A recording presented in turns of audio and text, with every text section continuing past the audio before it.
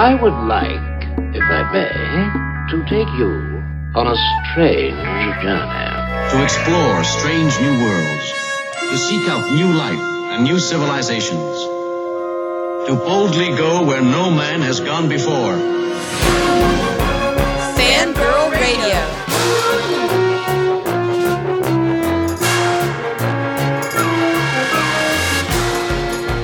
Mothers, lock up your sons. The fangirls are busting out all over. It's Fangirl Radio. Fangirl Radio.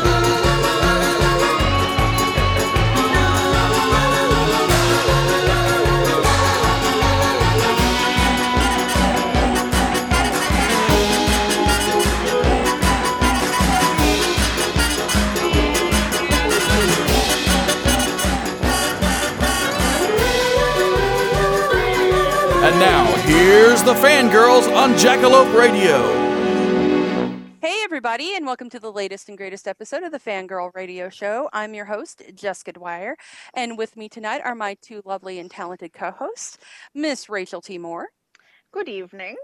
And the lovely and talented Mr. Eric Smith. Hello. Apparently Eric's double lovely and double talented. He is. He is my double stuff. Thus shall he perish. Wow. Sorry, was that my outside voice? Wow, that's creepy. So this episode is going to be a lot of fun. We have a special guest joining us, and her name is Amanda Jade, also known as Undies of Wundy. And she is a cosplayer of renown, and she is amazing. And we're really excited to have her. Not only is she a cosplayer, but she is a part of the D20 Girls Project, and she's just amazing. So we're really excited to have her on tonight. So moving into the week of geek, we had a major loss in the world of horror films and the film world in general. That was a very surprising one. I don't think anyone was aware that he was ill, and that is the loss of Wes Craven. And it really affected me profoundly. If any of you follow me on Facebook, you know of my massive love affair with Nightmare on Elm Street from the time I was like 12. And Wes Craven created not only Freddy Krueger, but so many amazing films, and not just horror stuff either. He worked on just a ton of projects. He directed Music of the Heart. He directed Meryl Streep. People don't realize that. And not only that, but he also directed Paris Jetamé and Vampire in Brooklyn and some Walt Disney stuff. Yeah, it's just amazing. And not only that, but in the world of comic books, he did Swamp Thing. Yeah. And I think, didn't he do the movie Swamp Thing too? Yeah, that's what I'm talking about. He did the movie version of Swamp Thing with Adrienne Barbeau and Louis Jourdan. Yeah, I think that was like around when I was born too. Like 82 or 83, something like that. And then he, of course, there was The Serpent and the Rainbow, which was based off of a true-to-life experience, which is kind of frightening. But not only that, but Red Eye, which was a great thriller. He kind of went the whole gambit, and it was amazing. And the thing that really nails this home for me is the fact that next week we're going to be doing the biggest Nightmare on Elm Street reunion I think ever put on, pretty close, at Horror Hound. And I was actually trying to get Wes as a guest for this, and a few days before he passed, we actually got a response back saying that he was very honored and touched by the request, but couldn't make it. And then he passed away 3 days later. So that really messed me up. But I think that in my head, it's nice to know that he knew that we were wanting to give him this award.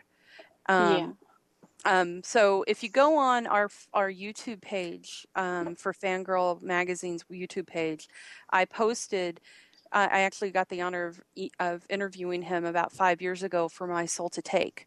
And I posted the entire audio from the interview there. And it was an awesome, awesome interview. We talked about his upbringing and how it affected his work. He was brought up as a fundamentalist Christian and from a very, very stern fundamentalist background. And he talks about how that affected him and how the work that he does is very positive in terms of the work that he did was very positive in terms of strengthening teenagers and young people against adversity. And if you look at a lot of his work, that's the focus. And it's pretty amazing stuff. And I know Rachel had some words about. Well, I just wanted to mention that Sarah Buck has put, I posted it for her today on fangirlmag.com. She was really touched by the overwhelming amount of Wes love on Twitter and the hashtags, and compiled her favorite tweets into a found poem of love for Wes Craven and mourning. And so check that out at fangirlmag.com. Also, because horror fans tend to react very fast when something like this happens. At the Horror Hound Weekend, we have a piece of art that actually made it online. People were sharing it that we had done by an artist that we're going to be auctioning off. There's going to be 2 versions of it, and one of them is going to be signed by all the fans in person at the show, and then also the stars from Nightmare on Elm Street are going to sign it as well along the top. And we're going to auction off both works, and all proceeds are going to go to cancer research. That's awesome. And I have a feeling that this thing is going to go for a lot of money because it's a beautiful piece. It's Wes with the glove and the hat on, smiling in black and white. And I think what we're going to do is the fan signatures are going to be in green, and the star signatures are going to be in red. In blood. There might be a little blood. There'll probably be some tears. I don't doubt that at all. Eric, did you have any thoughts on Wes Craven? I just always think of seeing A Nightmare on Elm Street for the first time. We actually had a theater. It was like a 2-screen theater inside the mall. And, it was this brand new movie. No one had ever heard of this character before. And I had a date, and we went to see it, and it freaked her out. It freaked me out a little bit, too. It was fantastic.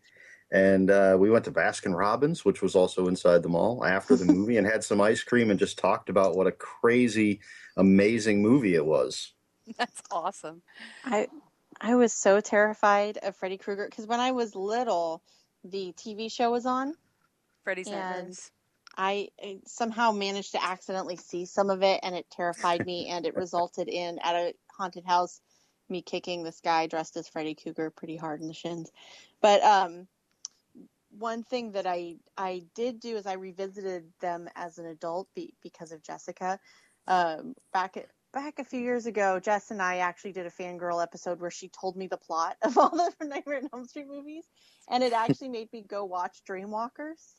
Dream Warriors. I watched Dream Warriors this last Halloween. I don't even remember the name, but I enjoyed it way more than I thought, and I was like, this is dumb. This is hokey, but it's such a cool concept, and it's so much fun that I couldn't hate on it. Well, and we're going to have a lot of, are we having all the Dream Warriors? I think all of the Dream Warriors are going to be at the show. So I'm really excited about this, and I think it's going to help a lot of fans get through. Well, and you just don't have that kind of fun horror movie anymore. Mm-mm. Like we're really good at scary, but I think it's kind of its own special thing. Well, and I have to say, I finally got to see all of My Soul to Take. I actually went out and bought it because I had only gotten to see part of it, and I went out and bought it the day after he passed, and I watched the whole film, and it is actually very good. And what's even cooler about it is not only is it seems like a meshing of all the things that Wes Craven had ever put into film. There's a lot of things I see like callbacks to certain other films that he's done, but the cool thing is Michonne from the Danai Gurira is in that movie, as is Raul Esparza, Dr. Chilton from Hannibal. So you have like a nice little cross section of horror things in there as well. Was Wes Craven his real name? Yes. That is like the most fortuitous that, like, he pretty much had to make horror movies. As far as I know, yes, that is his true name. Either that or try to hunt Spider-Man. Although it's spelled differently. Probably. I think my favorite Wes Craven movie is People Under the Stairs. Oh, yeah. I love that movie. And again, another one I saw in the theater. I saw so many of his in the theater. I was lucky enough to do that. Shocker. But something about People Under the Stairs just, I don't know. It just, it got to me. The one that creeped me out was Deadly Blessing. And I saw that on TV and it creeped me the hell out. Like major, like the ending of that just destroyed me as a child. And I saw it way too young. Like I saw it probably when I was like 3 or 4 years old. It was during that time of The Exorcist too. And the other one that it stuck with me and I finally realized like 15, 20 years ago what the movie was Chiller. He did a lot of made for TV movies and that was a great one. And it was creepy as hell that the guy came back with no soul, you know, and kind of ahead of its time, and oddly a made for TV movie. Back in the day, there were some wonderful made for TV movies. I think Deadly Blessing was made for TV. I almost want to say, but I think I'm off on that. I don't know. But yeah, you know, they had the ones with Linda Blair, the one with her sister as a witch and all that. There's some good stuff. And don't forget Deadly Friend. I mean, you know, that's another one that was that came right after Nightmare on Elm Street and had that surrealistic bent to the ending, just like Nightmare on Elm Street.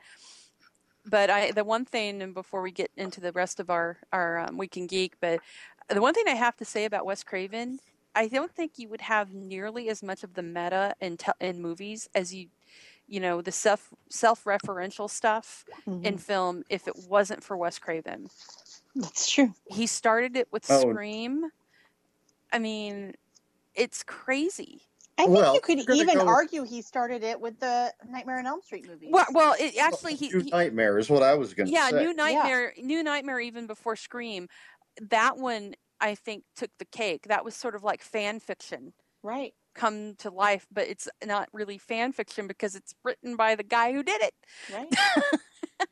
And it was such a neat concept. I love that movie. And it was a great comeback for the character because especially Nightmare on Elm Street 5 was horrible. Oh, the credit sequence for Nightmare on Elm Street 5 was horrible. And then I don't know. Things kind of fell off pretty sharply, and then to come back with New Nightmare, and you know you've got Wes Craven in it playing himself, Robert Englund playing himself, in the dual role, and triple role if you want to get technical, because the Uber Freddy that they made in that, right? God, he was sexy. But the Uber Freddy, the Uber Freddy was totally separate, and amazing makeup. I mean, that whole thing was just so awesome.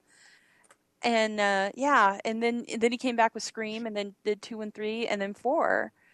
And it's just, you would not have as much of this. Like, he started that whole snarky horror and movie series, those characters, and especially Edgar Wright even said that if it hadn't been for Scream, you probably wouldn't have had something like Shaun of the Dead, because he wanted to have something funny yet terrifying. Mm-hmm.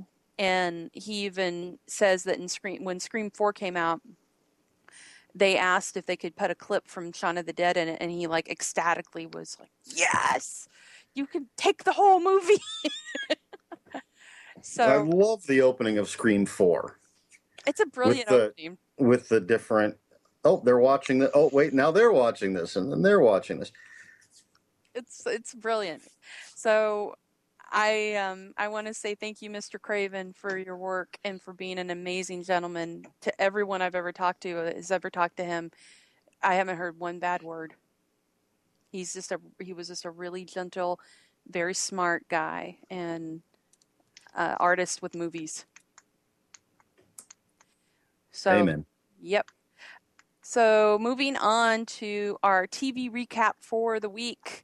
And Rachel, do you want to run away before? Because actually, Eric watched the finale of Hannibal. Oh my goodness. He didn't watch You know what? anything else. I'm gonna take out my headphones and you just message me when you're done.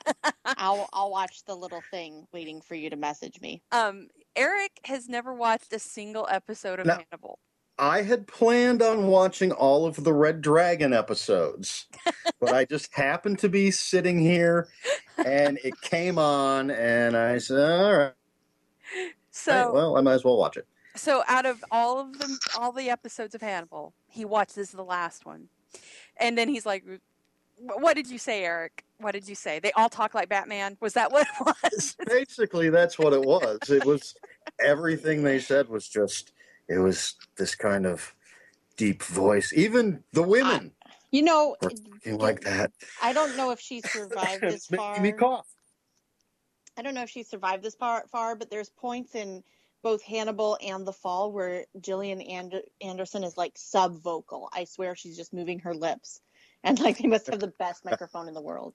Well, the thing that's funny is I tried to convey to Eric, I'm like, you got to remember this is the last one, and he made a comment like, was everything so important and weighty that they had to talk like that? I'm like, it's the last. No, but to be fair, they do pretty much talk like that the whole time. They do, and there's a reason for it. It's sort of it's part of the cinematic conceit of it. I mean, it really is. They do talk like Batman, and also you got to remember almost half of them are psychologists, so they're going to not have a sense of humor. They're not. Well, Hannibal has a total sense of humor. Hannibal is got a great sense of humor and irony, but the thing is, they all kind of talk like that because that's how typically psychoanalysts will talk to you. They talk very low and soft, and you got to what. The ones that I've ever had, that's maybe they were just afraid of you. They could have been, but I find that that's kind of where I took it from. Plus, it's a very serious show for the most part. I mean, Well, I think a lot of the series in general has this idea that the emphasis is on what's happening inside, not outside. So there are points in the series where the music is so loud and jangly, it drives you a little insane and you can barely hear the people. And it really is a beautiful cinematic way of kind of conveying that sort of insanity. But it also kind of makes you crazy, especially if you were jumping in towards... Well, he just watched the last one. That was, I'm like, I know, damn it, Eric. You're the opposite of me. I'm like, don't tell me the last one because I would like to watch the rest. Well, one, it was Red Dragon, although obviously, can I say nothing specific, but obviously they made changes. Oh, no, they totally did. Yeah. But it's not like I don't know Red Dragon. I will say it was beautiful. Mm-hmm. Beautifully shot, and I loved the gore. That was fantastic. Well, and if you like that, you have to watch the other two seasons because, and the entirety of the third, because the first season is probably one of the most beautiful uses of blood and just the human body and how they display these things that I have ever seen. It just, Brian Fuller has a way of making horrific beautiful. It actually is so pretty that I find it difficult. Like I even catching up to the last season, I won't binge watch it because it is so gorgeous that you start to find yourself repulsed at yourself for finding it quite so pretty, you know? I just want to see the Wendigo. Oh, dude. You got to watch the other two seasons. You have to. And the thing that I will actually say this. I would say that Brian Fuller probably has a better eye, and I'll probably have some people get mad at me if they hear this, but I think he's got a better eye for beautiful horror more so than any other director out there, and that includes like Alexander Aja, who somehow made that Hills Have Eyes remake so pretty and yet so horrifying.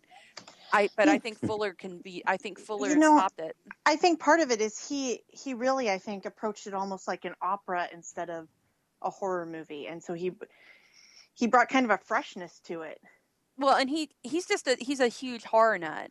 I'm just desperate for his American Gods. I'm desperate for it. Oh, he is too, and I tell you, he can't wait. But the Hannibal finale, I have to say, just amazing, amazing ending.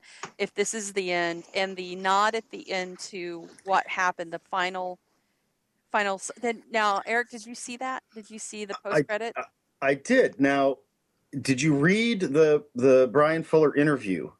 I read some of it. I read regarding that scene. I read some of it. Now, Rachel doesn't know what we're talking about.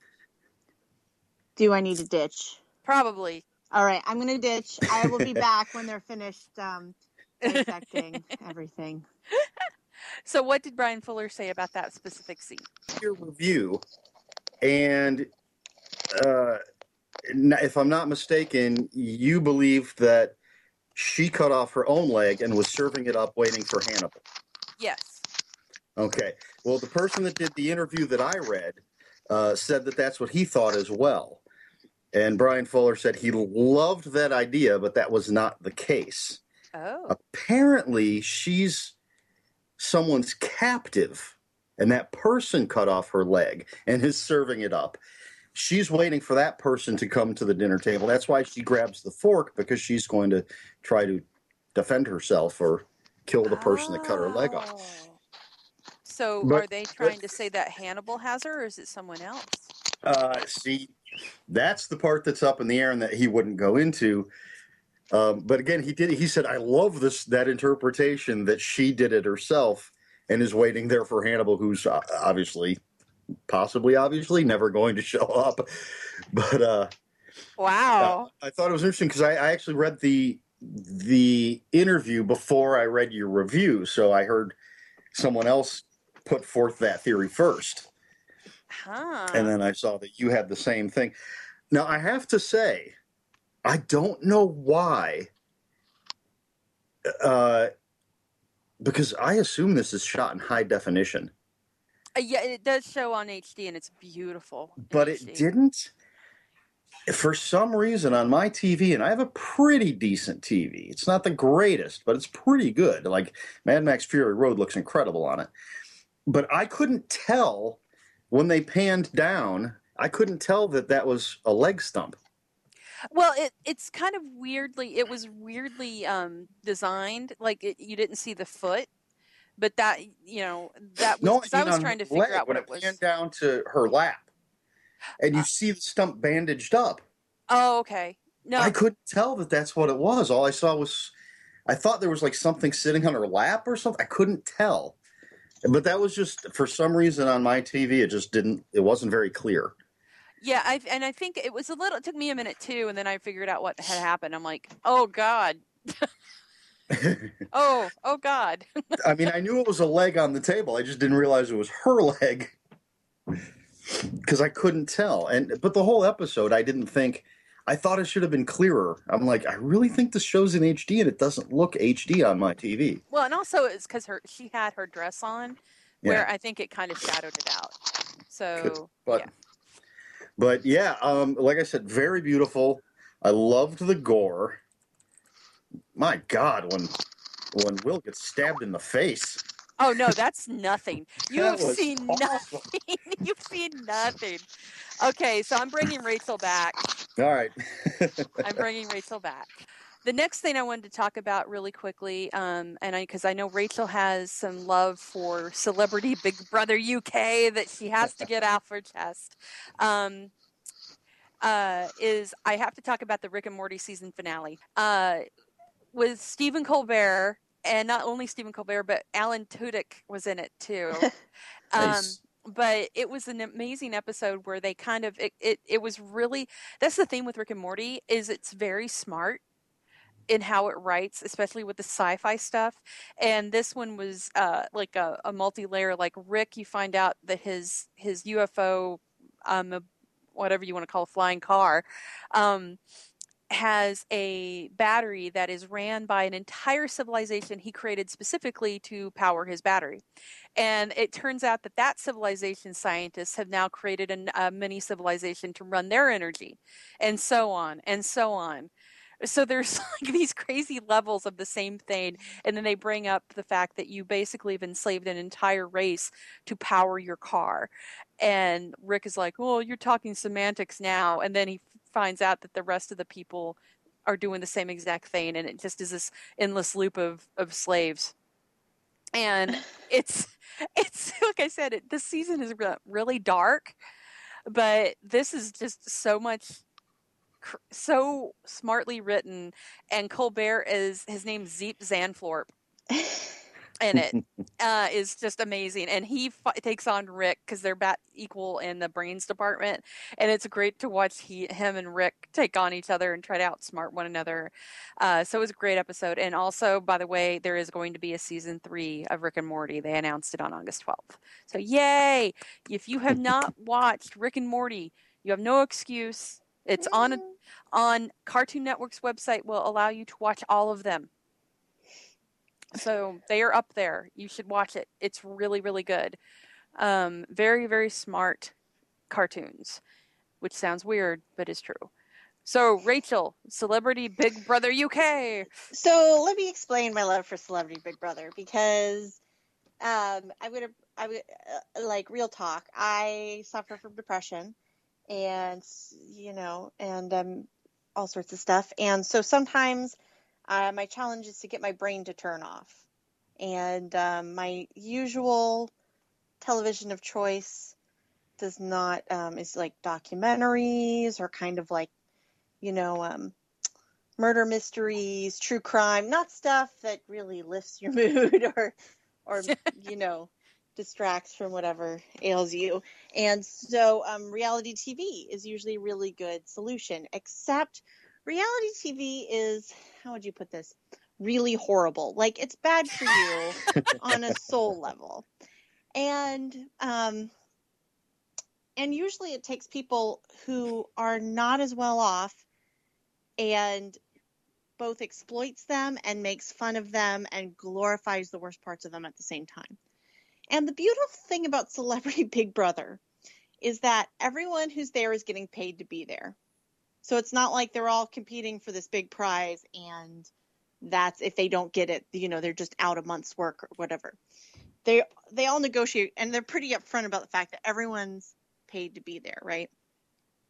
So, the only thing that's being exploited is celebrity, but not in a weird, like, paparazzi way. I mean, they voluntarily, negotiate these contracts and go in. And their incentive for staying in the house is that if they leave without getting kicked off, they don't get paid, right? So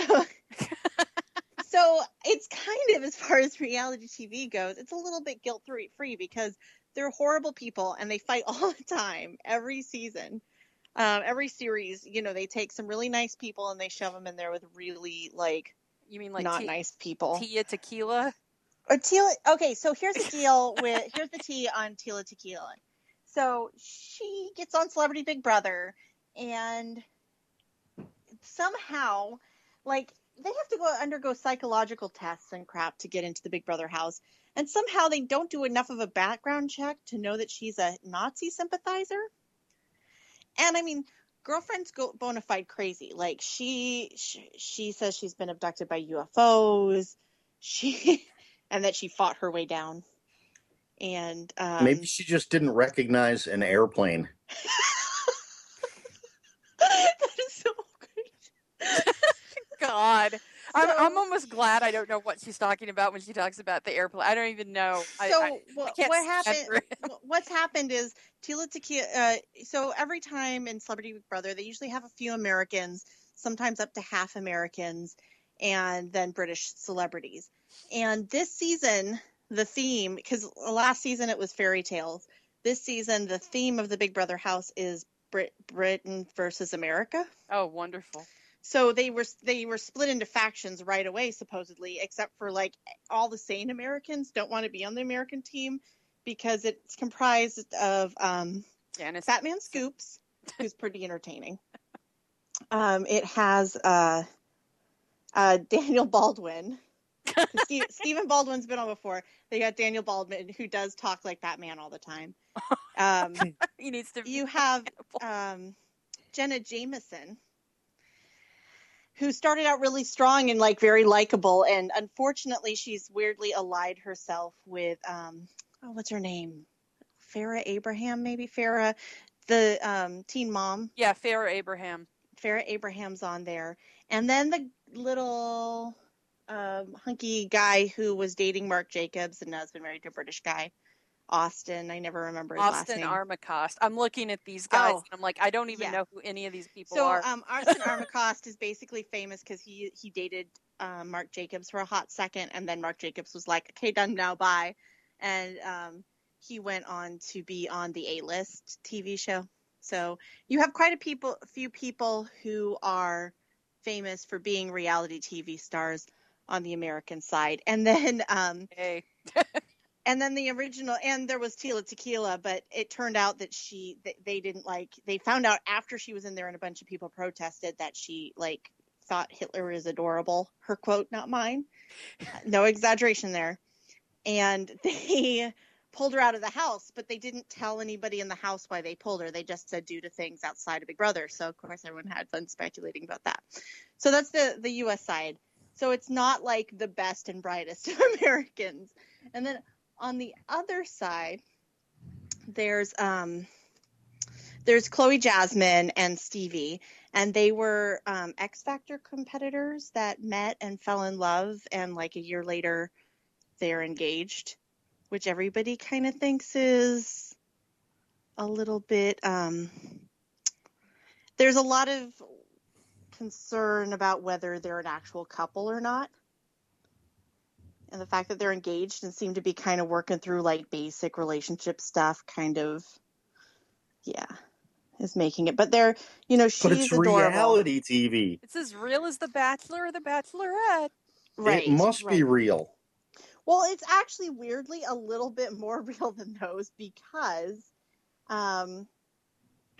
they don't have scripts. They give them these tasks, and if they don't do the tasks, they get less food or less good food. Oh, that's funny.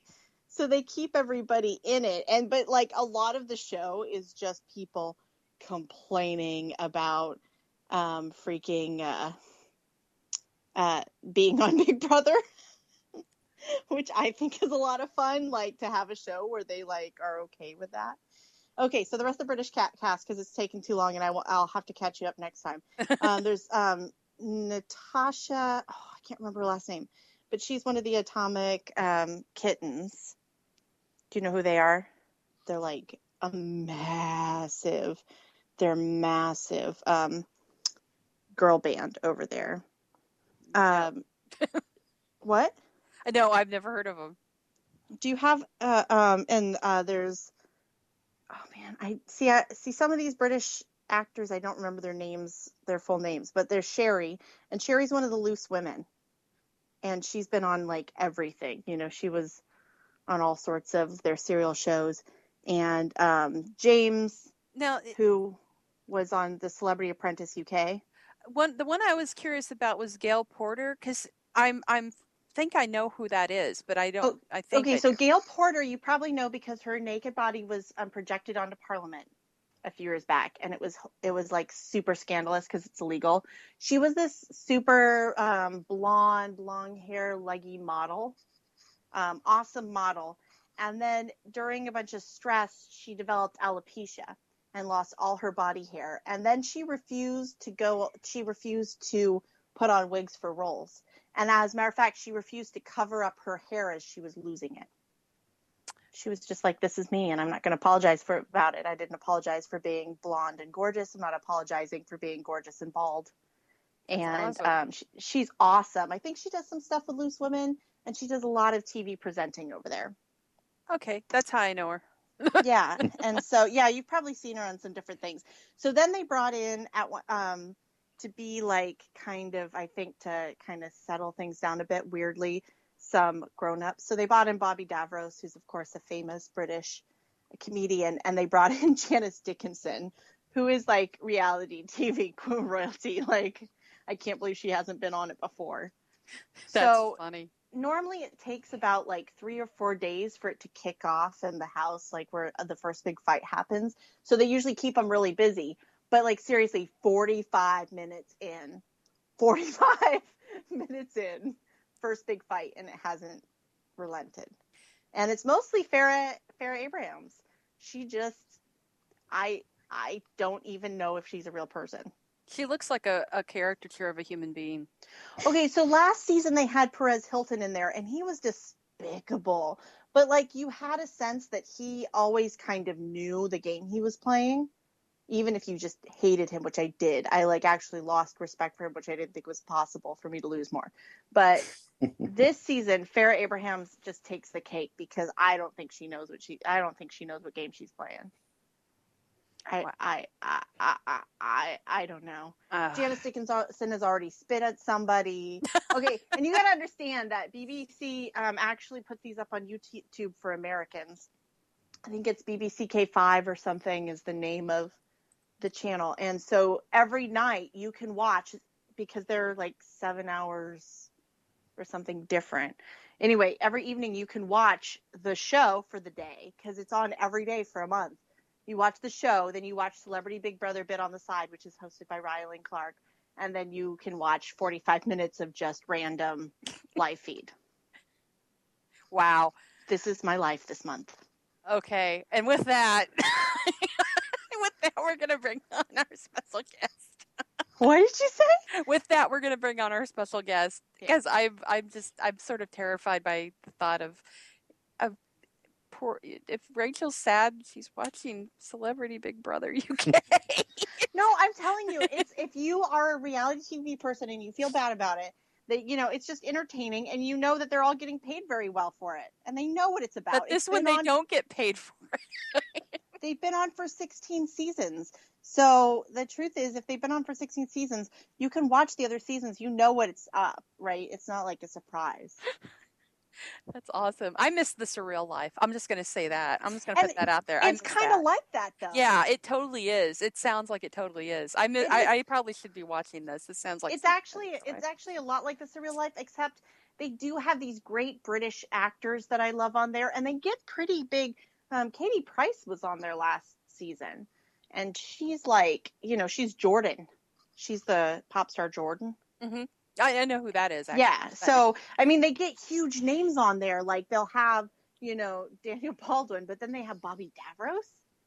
Who, So, anyway, it's kind of my guilty pleasure, and I kind of am going to be geeking out about it, so you'll hear about it periodically. Probably. That works. Because I now have to probably watch this because it sounds like my kind of crack. Girl, you got to catch up because you're like 5 days behind or something now. It's ridiculous. All right. 5 or 6. So we're going to go ahead and bring on Amanda, a.k.a. Undies of Wendy. Hi. There she is. Yay! Hi, guys. How's it going? Doing great. And I kind of already introduced you, but I'll introduce you again because you're worth having a double introduction. Aww. So everybody, I want to welcome Amanda to the show, also known as Undies of Wendy. And I just want to give her a hug. I'm looking at her Skype photo right now, and she's this adorable little Ariel. So cute. It's one of my faves. I love that costume. I love that wig. Oh my God, me too. Even though it's like a monster to keep intact. I can imagine. So everybody, Amanda, I want to introduce you to Rachel. Nice to talk to you. And Eric. Hello. Hi, guys. Hi. I was just telling Jess before you came on that I actually have been a fan of yours for some time. I had no idea that you lived in the Pacific Northwest. I don't actually. One of my really good friends does. Okay, he's the one that hooked us up with all this. Yeah. Well, no, I have to tell the listeners this. I was at my bank, and I was standing there with my Catwoman T-shirt, like my classic Catwoman T-shirt that I stole completely from Jess, and I hope she gave me, and I didn't just steal. I did give it to you. I was wearing it, and he's like, "Oh, do you like cosplay?" And I was like, "What?" Because I'm at the bank, I'm not even thinking about my shirt. And then he says, "I think I've seen you around." And I'm like, "Oh, I do stuff with Fangirl." And he goes, "Oh my gosh, do you know Undies of Wendy?" And I said, "Well, I don't know her personally, but yeah, of course I know who she is. She does an awesome Black Canary. Like, I'm a huge fan." And he says, "She's a friend of mine." And I'm like, you need to give her my number because This has to happen Yeah, now. that's my friend Josh. He's one of literally my best friends. We actually met like through Tumblr. Super nerdy disclosure. I'm like super into like Tumblr and like follow like all the RP blogs, like because Yes. I literally love all of them. And Josh and I, who Josh is the bank teller, used to be in a Young Justice one, and it was like kind of like our own little like Young Justice like headcanon writing thing, and it was great. But we've been in touch. Josh is like literally one of my best friends. Like, Aw. I know, and we live so far away. One day I will come up. You have Yes. to. We're Yes. having a big convention here now, and you should come. And because if you haven't checked out undiesofwondy.com, I believe, Yeah. correct me if I'm wrong, you don't know, might not know what an awesome cosplayer Amanda is. Yes, and if you guys don't know what Undies of Wendy means, Amanda can tell you what that means and can tell everybody what Undies of Wendy stands for. You see, I get that question so many times. And, like, I think that people think like maybe there's like some like deep secret meaning. It's exactly what you would think. I Right. love Wonder Woman, and I really enjoy her Star Spangled Booty, and you know, and at first it was like when I first made the Twitter for it, it was Wendy Undies, but then I felt like Undies of Wendy really rolled off the tongue a lot better, so I wound up switching it later. But yeah, no. It's incredibly satisfying to say. So many people are like, "Wow, where did you come up with that?" I'm like, I don't know, I just got lucky. Really.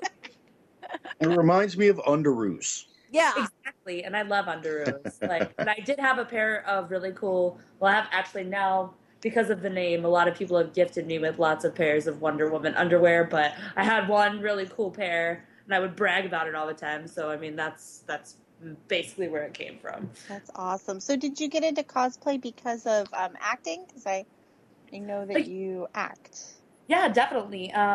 I always say that I kind of like attribute it to the fact that I grew up in the theater. Like my mom is like a crazy musical theater person. Like I was always with her at rehearsals.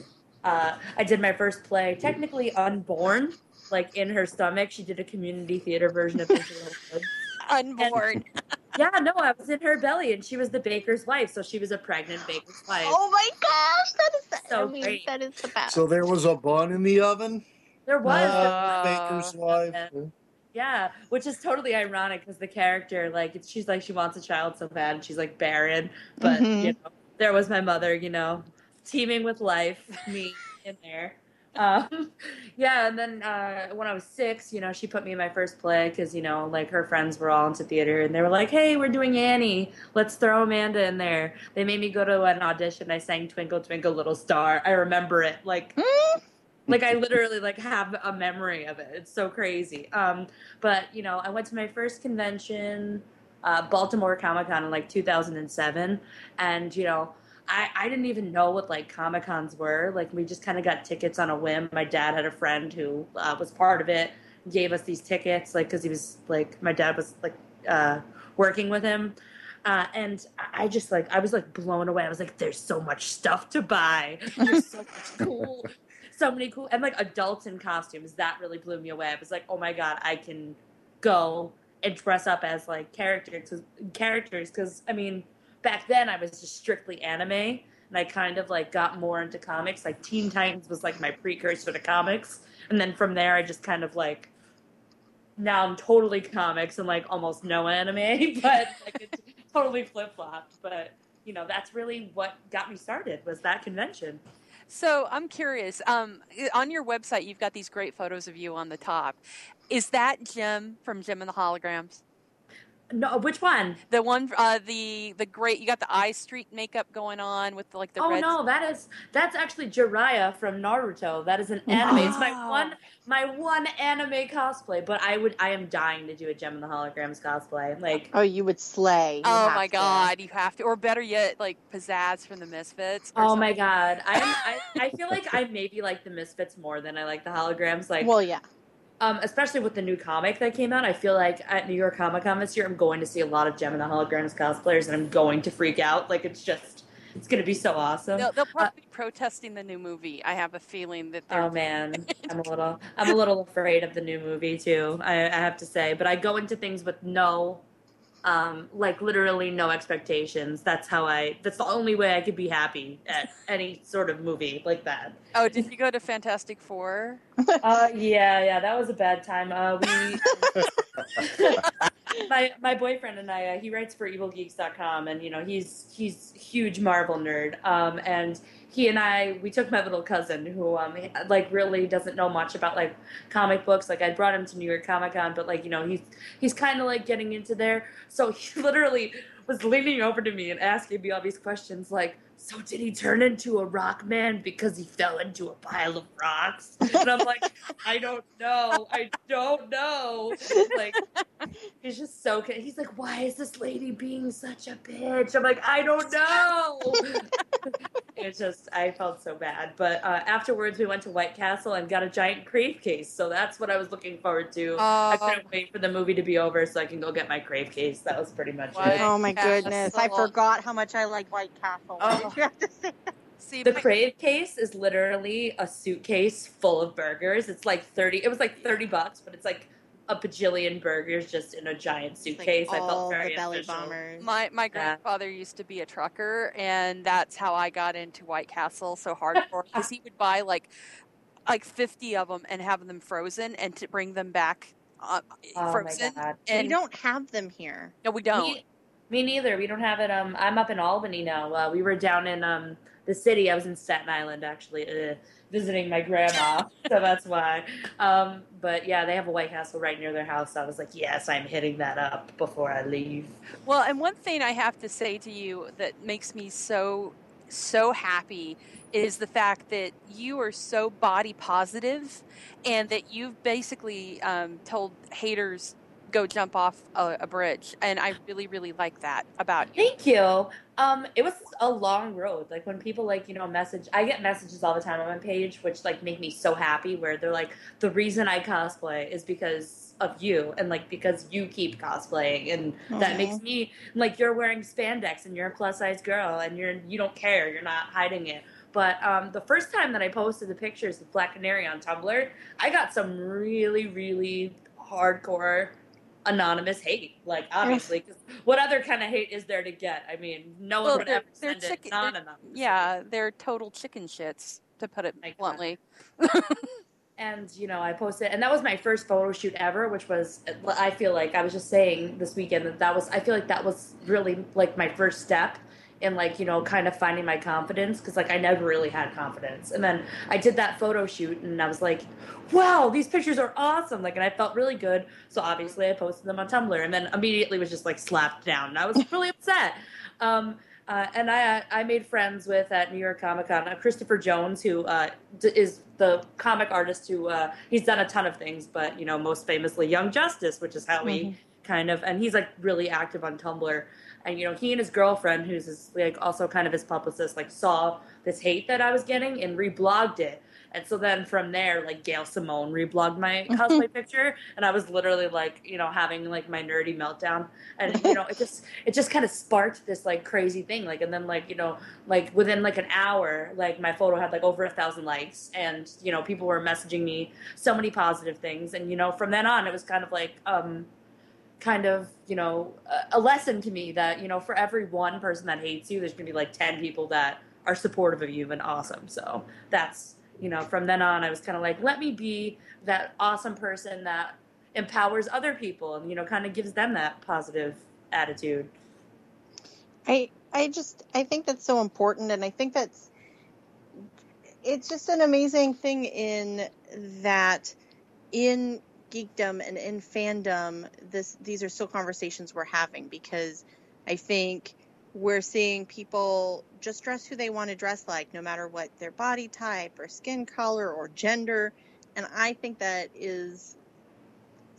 what the fandom's about. I don't know why it's still such a issue. And the weird thing is that, now right now, like at this point in time, I think I'm like heavier than I like ever was. Like when I first started cosplaying, and like when I was in like high school and stuff, and I felt so bad about my body back then, and now I'm bigger and I'm happier, which is like really strange, and just like something that like, when I look back at my old pictures, I'm like, oh my God, I hated the way I looked back then. But like, by, you know, society standards, like I looked better, quote, quote, but not really. But You know what?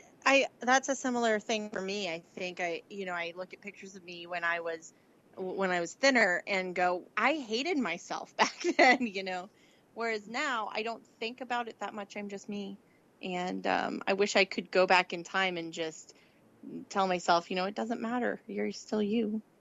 Yeah. And you're beautiful, and don't spend so much time worrying about it, you know. Exactly. Like I really don't know why. Like looking back on it, it's like why I beat myself up. And then like for my first like, you know, cosplay outing, like picking a character like Black Canary, like within itself, I think was like another step, because it's like, you know, obviously anybody who knows Black Canary, I mean, aside from her like hideous 80s outfit, she's not really wearing much.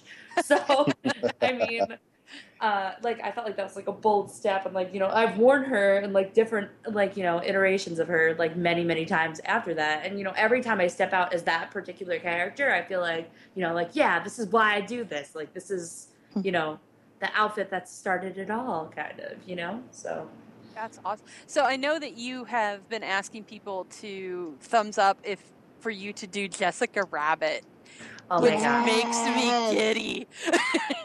I really want that to happen. Like I feel like, you know, since the 2015, you know, con season's kind of wrapping up, like after, you know, I feel like for 2016 that it's a definite thing that's going to happen, especially since now, like when I first moved up here to Albany, like out of the city, it was kind of like a culture shock, because I was like, oh no, I don't know anybody. And literally the only reason that I have friends is because I joined all the cosplay groups on Facebook and was like, hey, here I am, let's be friends. And literally now, like I said it, I would not have any friends if it was not for, you know, this hobby, which is crazy but awesome at the same time. But yeah, now that I know like all these awesome seamstresses that can help me with that, I feel like that is a definite, you know, reality. And that post too, like the thumbs up for Jessica Rabbit, like I don't think I've ever put up a post that's gotten so many thumbs up in such a short period of time. Like all of a sudden it just had 100 likes. It's like, thanks guys, glad. But They have made the decision for you. Well, and Jessica's awesome though, like for real. Like I'm excited about it. oh, yeah, I mean, and I've seen a couple of cosplays of her that were great, but I've not seen, I want to see, like, I think you can do it. Yeah. You can do it right.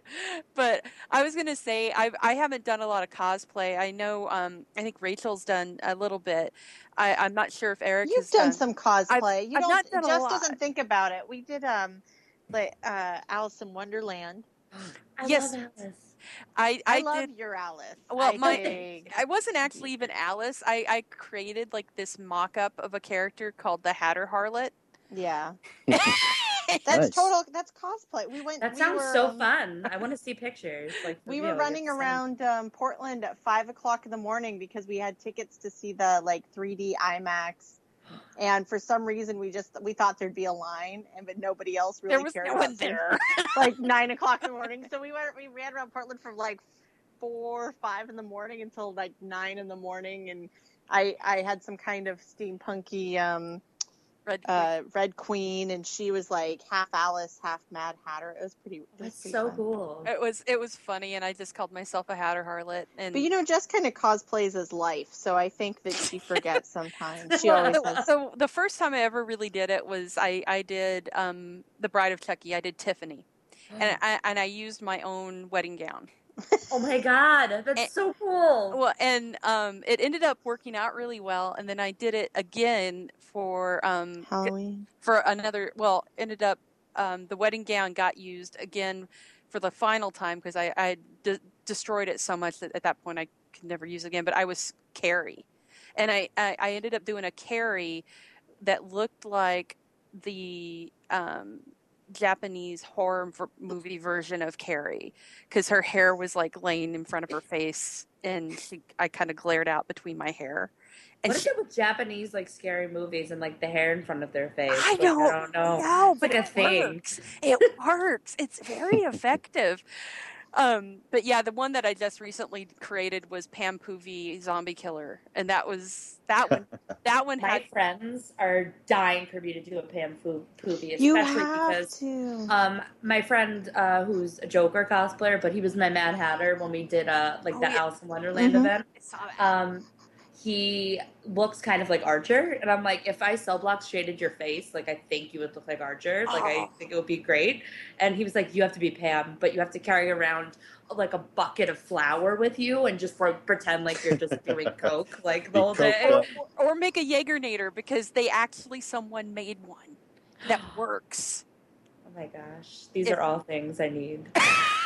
So other than Pam and Jessica Rabbit, what's the cosplay that maybe you're waiting for the time or to be able to put all the pieces together because it's elaborate? Like, what's a gold standard for you that you're?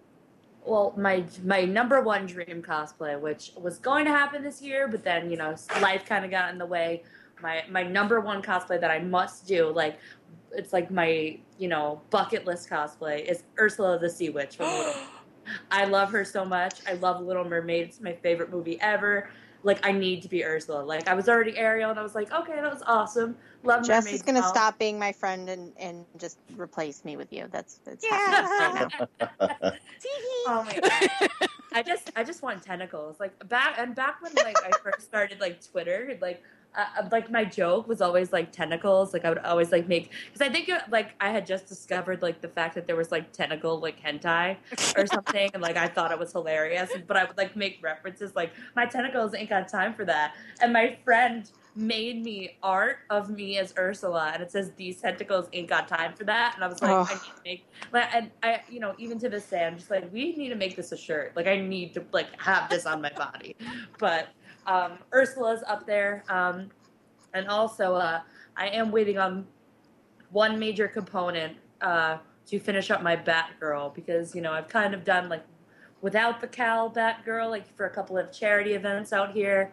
But I am waiting on that awesome Cal. My friend, who was an amazing foam armor person, said, I will tackle this for you, to just kind of like hone his skills a little bit. But so hopefully for New York Comic Con I'll be Batgirl, and I'll be with Joker. We can do some band killing joke cover photography. Oh, so how excited are you that they are finally doing the animated version of that? I called this particular friend, like my Joker friend, up and literally like screamed in his ear on the phone. Like, so excited. And I thought he would have heard about it already. Like, so I wasn't really like words. Like there was no words. I couldn't even words. And he was like, wait, what are you yelling about? I was like, Killing Joke animated, confirm, real, And then Mark Hamill is doing the voice. Yeah, and then once that got confirmed, of course, that was a whole another like fangirl squeeb moment, because Hamill is his favorite ever, and so we are very excited as a collective group. But I'm really interested in seeing on how they're going to do this, because I feel like the Killing Joke definitely pushes a lot of boundaries. So seeing them do it in a way that's like true to the comics, but also won't incite riots. Well, I mean, I was amazed. Like one of my favorite Batman animated ones, I keep telling everyone you need to see this, is The Dark Knight Returns, and the second part where they actually have the Joker going around just shooting people randomly, was pretty amazing to see animated. Even I couldn't believe they did that. But this last one they did, the Gods and Monsters one, where that was some brutal stuff. I mean, you had a kid die, you had people getting sliced in half. Yeah, and Batman's doing it. Like Batman is the one ripping people's throats out on screen, and it's like, and it's Michael C. Hall, which makes it just that much better. But I don't know what I expected going into Gods and Monsters, but it definitely like wasn't like, at first I was very confused, because I was like, oh, it's like an alternate universe. Like I didn't know anything about it. Like when I turned it on, I was just a little confused, and then I kind of like got into it. I really like the character design, especially Wonder Woman's. Oh yeah, like for sure. Like if I see anybody cosplaying that at New York Comic Con, like I will probably freak out also. And I love their representation of Superman. I thought that was a great take on that whole mythos too. I loved it. My friend was explaining to me too. She was saying like, you know, it was kind of like a weird thing because, you know, Mom, Pop Ken are like kind of like really, you know, in their like kind of sheltered personality, and like to make them like immigrants and stuff was kind of like oh, that was like a nice kind of nod to that. But, you know, so I was like, oh, I don't really know, because I don't really know much Superman. He's like not one of my favorites in the DCU, but I was like, cool, I'll take your word for it. That sounds awesome that they did that. It was a really neat thing, and I like the whole the fact that they made Zod his father. I thought that it just was such a nice mix. I really enjoyed it. I hope they make another one, because I think they did such a good job with that whole story. Yeah, and I just watched recently too Assault on Arkham.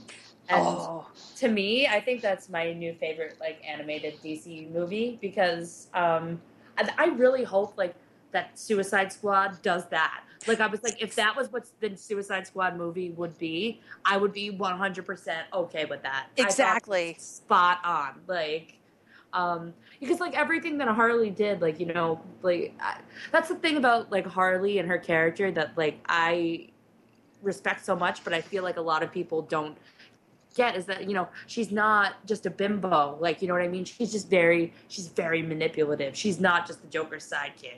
She's her own character, and she is very complex. And yeah, she was great. That's another one. Thank you for reminding me of that movie, because it really, that one too.